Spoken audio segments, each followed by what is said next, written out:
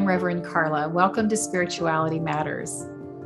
And now I invite you to settle in and let's find that sacred space between here where I am and there where you are. And let us be reminded that the holy transcends our physical bodies, and our time together here is just as meaningful and sacred as if we were sitting beside one another. Okay, let's get started. Today's podcast is titled, They Fear Your Strength. This is a little challenging where I'm going to take this today. So I hope you'll stay with me, but trigger warning that it is about manipulation and fear and abuse. And while of course we never get into very graphic details, depending on where you are on your healing journey, sometimes that can be unsettling for you. So this was inspired by a lot that's happening right now within the deconstructing community, and more importantly, or more focused on the Christians' response to people who are leaving church. And I've said this before, and I'll say it again, that if the phrase deconstructing your faith or just deconstructing in general doesn't resonate with you, I get that. I had never heard that phrase before I came to TikTok. I'd never heard it before. So if it doesn't resonate with you, you find what resonates for you to explain. Sometimes people talk about this spiritual unrest, walking through the spiritual wilderness, being a spiritual sojourner or a spiritual seeker, or being a questioner.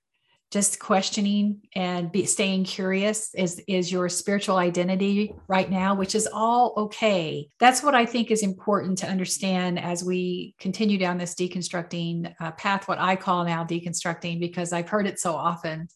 At first, I just called it untangling from my beliefs. And I think all of it fits. What describes you, what best fits you, and just know that it's okay. But Christianity, in particular, evangelical, fundamentalist, conservative Christianity, has really picked up and globbed on to this deconstructing phrase.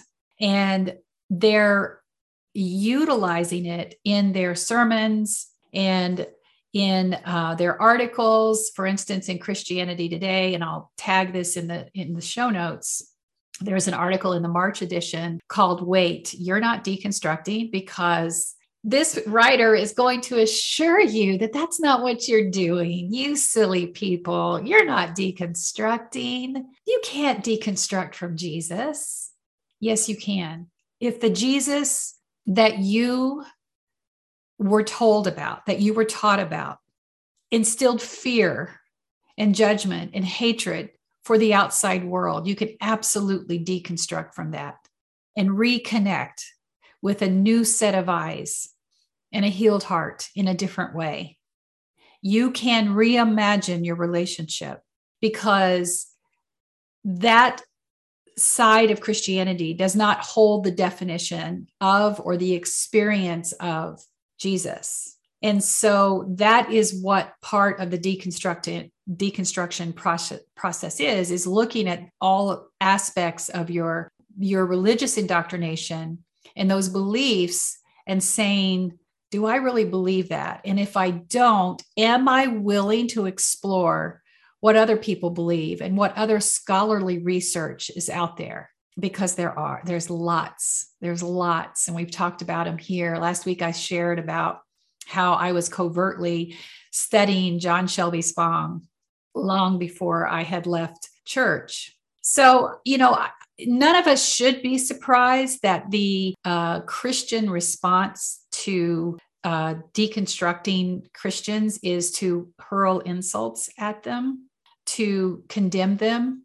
But I can tell you now that I've been out of the church now for over 10 years and looking at what's being said and done, this is a power move of cowards. I'm just going to flat out say it. It's a power move of cowards, because anyone who is using fear and manipulation to control another is acting from a space of their own fear of losing control. And that is what we're seeing. So but also what we're seeing is that these social media platforms, and thank goodness for the internet, is giving us a place to have community. So I didn't see myself coming to an online platform to tell my story. Yes, I was writing and I was providing spiritual care for people who had in one-on-one sessions who were navigating their own spiritual journeys. But I didn't see myself coming here, but I felt called here. And that call was just as powerful as anything else I ever felt in my life, in doing. So people want to say, well, no, you're just a sinner. No, I know this feeling. I've had it before.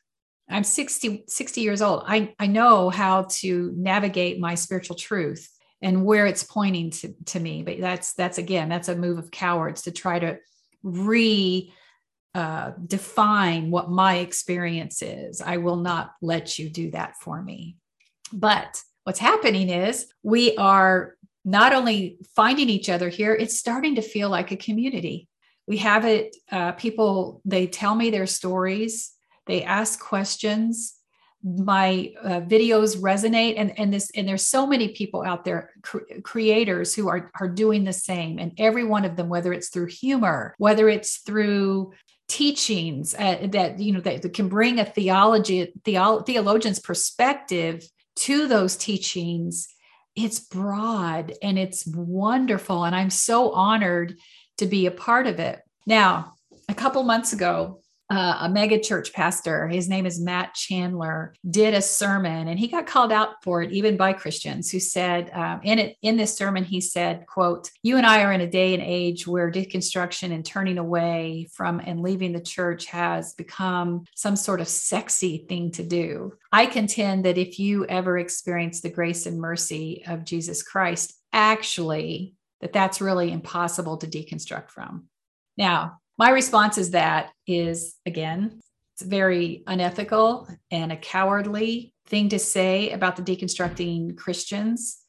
And never in my 10 years of deconstructing have I ever considered what I was doing as sexy. Again, it goes back to this narrative that they're trying to put over this.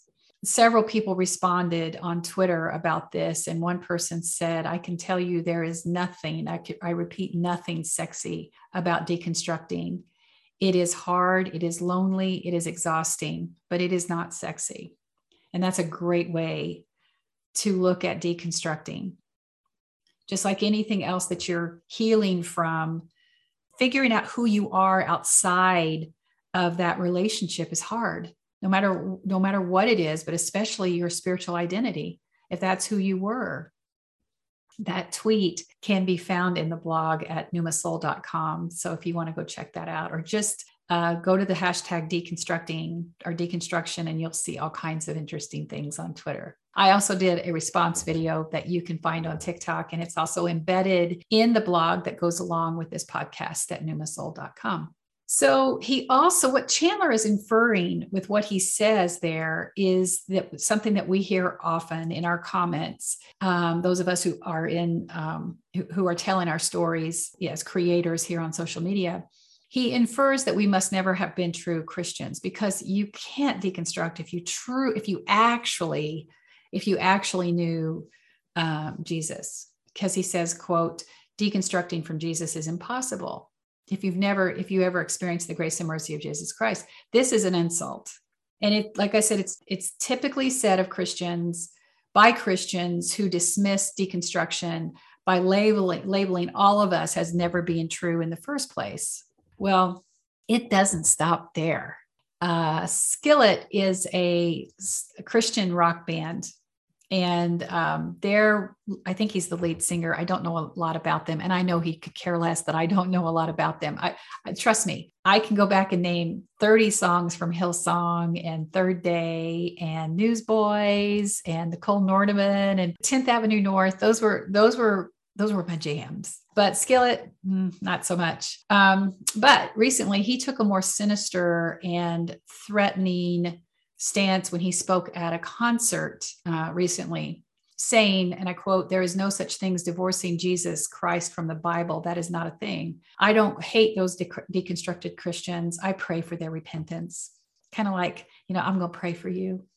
But listen, he said, they have divorced themselves from God, because John Cooper knows our our relationship with the divine. So, he's got that all figured out right there from the stage. They're, pausing during a rock concert to say this. They have divorced themselves from God, and they want to take as many of you people as they can. And it is time for us and your generation to declare war on this idolatrous deconstruction Christian movement. End quote. Now, to some of you who may be listening who weren't raised evangelical Christianity, it may seem outlandish to hear someone in this position declare war on a movement, but that's not anything new. In my own lifetime, I have heard pastors tell us to declare war on women's rights to control their bodies. Wokeness is a real big one. Oh, you can't be woke out here. Because, woke people ask questions. It's about submitting to church authority. And if we don't like to answer your questions, then don't expect us to, because then you are the one with the weak faith and the doubter's mind. That's what wokeness means to them. They've declared war on feminism, any worldly cause that someone's trying to put ahead of the church's needs, Democrats, and even speaking out against other religions. So recently, an extremist pastor, Greg Locke, and I think he's just trying to get Trump's attention. If you just type his name, you're going to see some of the things that he has been doing recently. And it seems very hyperbolic. And I think I think he has a connection with Trump, but he went on another rant during one of his sermons, and I'll link it in the show notes, where he called members of his own congregation judgmental, cowards, and hypocrites for criticizing his political rants during his sermon. He actually challenged his church members to leave immediately because he was not going to stop talking about Black Lives Matter, President Biden, abortion, and the rights of the LGBTQIA plus humans. He said, that's all wicked nonsense, all wicked nonsense. But it even goes back farther than that. I mean, even in my own experience, I know that we were constantly talked about the evils of the world and how important it was to be in the world, but not of it. And that you had to make sure that you were putting on this armor that protected you. And all of that was to make sure that there weren't going to be any worldly influences over you, but also it was very, very powerful to make sure that you understood that the only thing that kept you sacred and safe and saved was church, was your relationship to that physical body. Because if you're in church, then you're tithing, and then you are part of being able to perpetuate that institution. So, standing in church as a little girl, I remember singing, I know all the words to Onward Christian Soldiers. That keeps going. And in the blog, I tell the story about going to pick up my grandson from a Christian daycare where he wasn't in his room. They were all in assembly in the smaller chapel. And I just snuck and sat in the back because he was up front, and I was just going to wait there while the pastor was on the stage with these images of bloodied soldiers who had been injured in battle. One carrying, he had blood all over his face, one carrying his comrade who looked like his arm was about to fall off. And the comrade who was wounded was wrapped in an American flag, all these symbolisms. And in the middle of that stage was an image of Jesus Christ in his crown of thorn, blood coming off over. And of course, it was a white Jesus, because we have to not only, we have to appropriate the Jesus narrative to fit the white narrative that makes people comfortable. So we got to see Jesus as white. He's covered in blood because you're teaching these children to equate the sacrifice of soldiers to the sacrifice Christ gave when he died on the cross. You want to think that that's not indoctrination. That's not fear-based indoctrination and indoctrination into a warlike mentality. That indoctrination starts early. And it was the first time I saw it from the other side. I had left church by that time, and I knew of this church, but I wasn't a part of it. And I knew several people who had gone to it. They were nice. But then when you get into, you see that it doesn't necessarily have to be what's considered an evangelical church, which might be tied to something that where they're speaking in tongues and laying on of hands and things like that. This was a more conservative Christianity. And up there were those images. And seeing it through the eyes of my now deconstructing mind and soul, it horrified me to think that my grandson was seeing those images and thinking that somehow that was holy. And that had something to do with God and Jesus. And I was horrified sitting there. Now, fortunately, as time has gone on, our family has deconstructed from Christianity, and my grandchildren are no longer influenced by that kind of fear-based religious rhetoric. And I'm so grateful. So we will say prayers to, thank you for this day, Spirit, and acknowledge that something greater than us is moving in the world. And we don't have to necessarily know all the answers, and just answer their questions when they have them.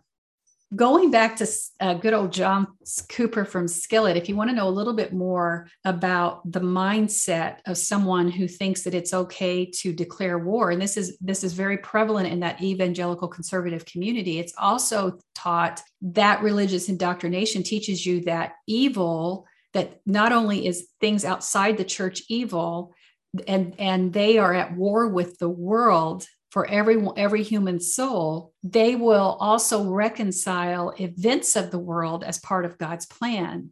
And in another interview, John Cooper talked about why he believed God allowed the pandemic to happen. And I'll pin that in the show notes as well. But in that, he says, quote, "We're not actually good people. We all do bad stuff. We all cheat. We all lie. We're all greedy. And as much as the most loving person in the whole world that you'll ever find, that person is actually still very far off from what mankind was supposed to be. And certainly far off from who God is in the way that God truly loves us in a perfect way." And before that, he also said, the first answer is we're not good people. We're all fallen, and we're all in desperate need of salvation through Jesus. So in other words, we are never good enough. And this must be a time when God needed to punish us, kind of like hearkening back to the Noah narrative, when God destroyed the earth because he couldn't only find one good person. So, I'm always careful to say, if those are your beliefs, those are your beliefs. But the outward expression of those beliefs that then turn into you wanting to dictate how the rest of us will live is where this falls embarrassingly and egregiously short, and why so many of us who are waking up, and I want to use wake as a wokeness because I know that that's a grind against those who consider that a way of the world. I'm so grateful to be awake. I don't want to go back to sleep. I didn't feel that when I first deconstructed. I'll be honest. I lost so much of my beliefs, and I felt wobbly. I remember when I was thinking about some of the narratives of the Jesus story that no longer resonate with me, I literally fell on the floor and cried. Now, beloveds, my deconstruction is my deconstruction. Deconstructing is not about saying you have to believe this way. I rarely talk about what I believe because I've seen the danger of mandating what people should believe to belong to the exclusive good Christian club. And then how that's now influencing our government, because there's a lot of people who want to tell all of us what to believe. And that's why it's important for you to stay awake, use your voice, and vote. Or we're going to have an authoritarianism that's going to be filtered through this extremist religious Christianity belief. So we have to be very careful and awake. But here's why. This is where I'm going to switch gears here a minute, and it's going to get a little disturbing. And when I thought about talking about this week, about they fear your strength, this vision came in my head, and I thought, how am I going to bring this? How am I going to bridge this together? But I have to go there. And so that's what we're going to talk about. Because when I ask these questions, why would a pastor get on stage and in front of young children show them images of bloodied soldiers and then a bloodied Christ? Why would a lead singer of a Christian rock group declare war on deconstructing Christians? Why would a pastor preach that deconstructing Christians never knew Jesus? It's because they fear that you'll remember your strength. The chained elephant that is held in captivity and forced to perform in ways that are completely unnatural to their nature does not willingly surrender its freedom. It remembers who it is, but once captured, an elephant must be beaten and whipped into submission to convince the elephant that the human inflicting the pain is his master. And these humans, they will routinely withhold medical care, food, and water so that the elephant learns that complete submission to the master's authority will ease her pain. To the elephant that has been repeatedly beaten to the point of exhaustion, she forgets that she carries in her the DNA that is the might of her ancestors. Those ancestors that once roamed the world as one of its most majestic of beasts. She has forgotten her strength now. It has been beaten out of her, exhausted, hungry, and alone. Her tormentor is the source of her pain, but also the relief from that pain. And the elephant has no choice but to rely on the human for her existence. And when that training is complete, the human need only remind the elephant that she has no control over her life by simply keeping a chain on her leg. It doesn't have to be attached to anything, and she will submit. So why does the human inflict such horrific pain on this majestic beast? Because the human knows that if the elephant ever understood her strength, the human would lose control and the elephant would free itself. I know that this analogy is going to offend some of you because I'm comparing this to the manipulative tactics of church leaders who are turned into tormentors. But I would also counter that you should be equally offended by a church leader who gets on a stage in front of young people and declares war on a group of people for merely leaving their religious heritage and exploring spirituality outside of church. So as outrageous as it may seem to compare religious indoctrination to the torture of a chained elephant, it is exactly that type of indoctrination that convinces the human that life outside the construct of their religious heritage, that church is not only impossible, it is the path to evil and certain death. Indoctrination by fear clearly tends to seek control of an individual by being the expert in identifying the source of evil and the rescuer from it. Now, I use this tactic on my own kids. I did. I have no shame in doing that to keep them out of the road and to keep them away from strangers. That's when we use fear-based tactics to keep people from being harmed physically. They understand what safety is. They understand what that means to keep themselves physically safe. But an indoctrination that seeks to control another so that they remain loyal to a belief system is manipulative. And it prioritizes the perpetuation of that institution over the well-being of the individual. So when you look at what John Cooper said and Matt Chandler and Greg Locke, and the hundreds of others that are continuing to preach this fear-based rhetoric, you'll often hear people say, well, they didn't even talk to any deconstructing people for their articles or for their sermon. Of course they didn't. They have no desire to engage with us. We've broke the chains of that indoctrination. They can see it in our faces and the words that we use, that we are determined never to be subjected to their fear-based ideologies, nor will we be silent. We remembered our strength. We reclaimed our spirituality. And outside of that indoctrinated belief, those tactics of manipulation and control, they are ill-equipped to engage with us. The church members sitting in the pews, however, they're still shackled to that fear-based indoctrination. The hate that these church leaders spew at those in the pew are intended to remind them that they, the church leaders, are their tormentor and rescuer, and their souls depend on their bonds to their version of Christianity. Take one more look at what John Cooper's said during that concert. Quote, they have divorced themselves from God and they want to take as many of you people as they can, end quote. Did you catch that?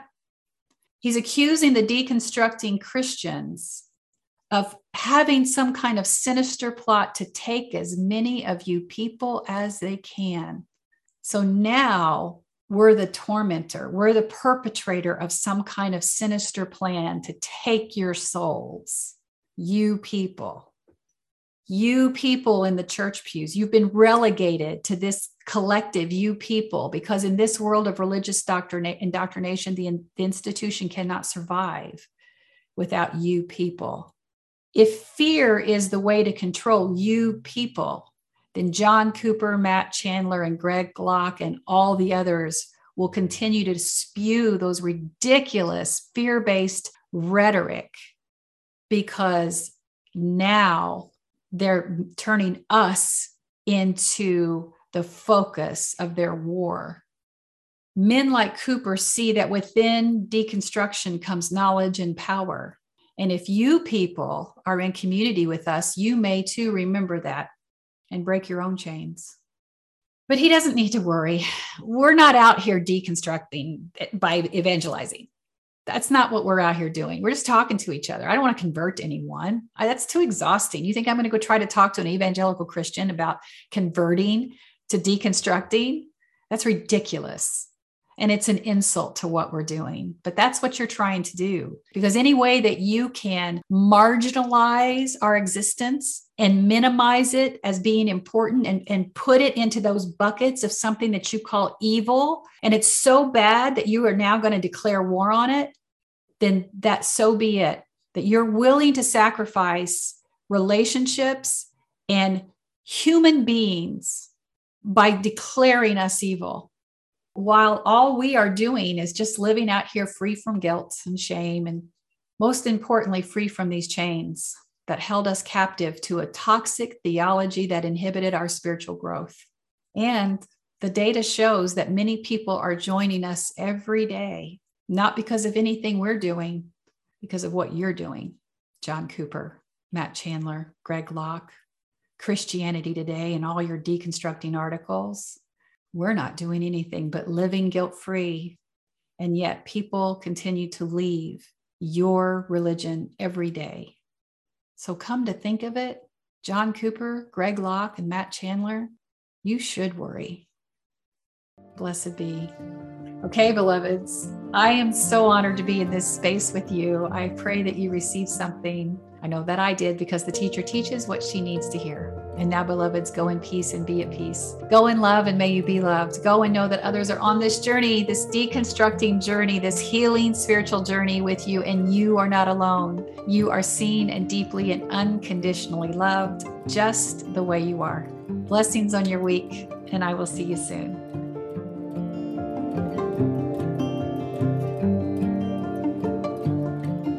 Thanks for listening. Be sure to like and subscribe to Spirituality Matters wherever you listen to podcasts.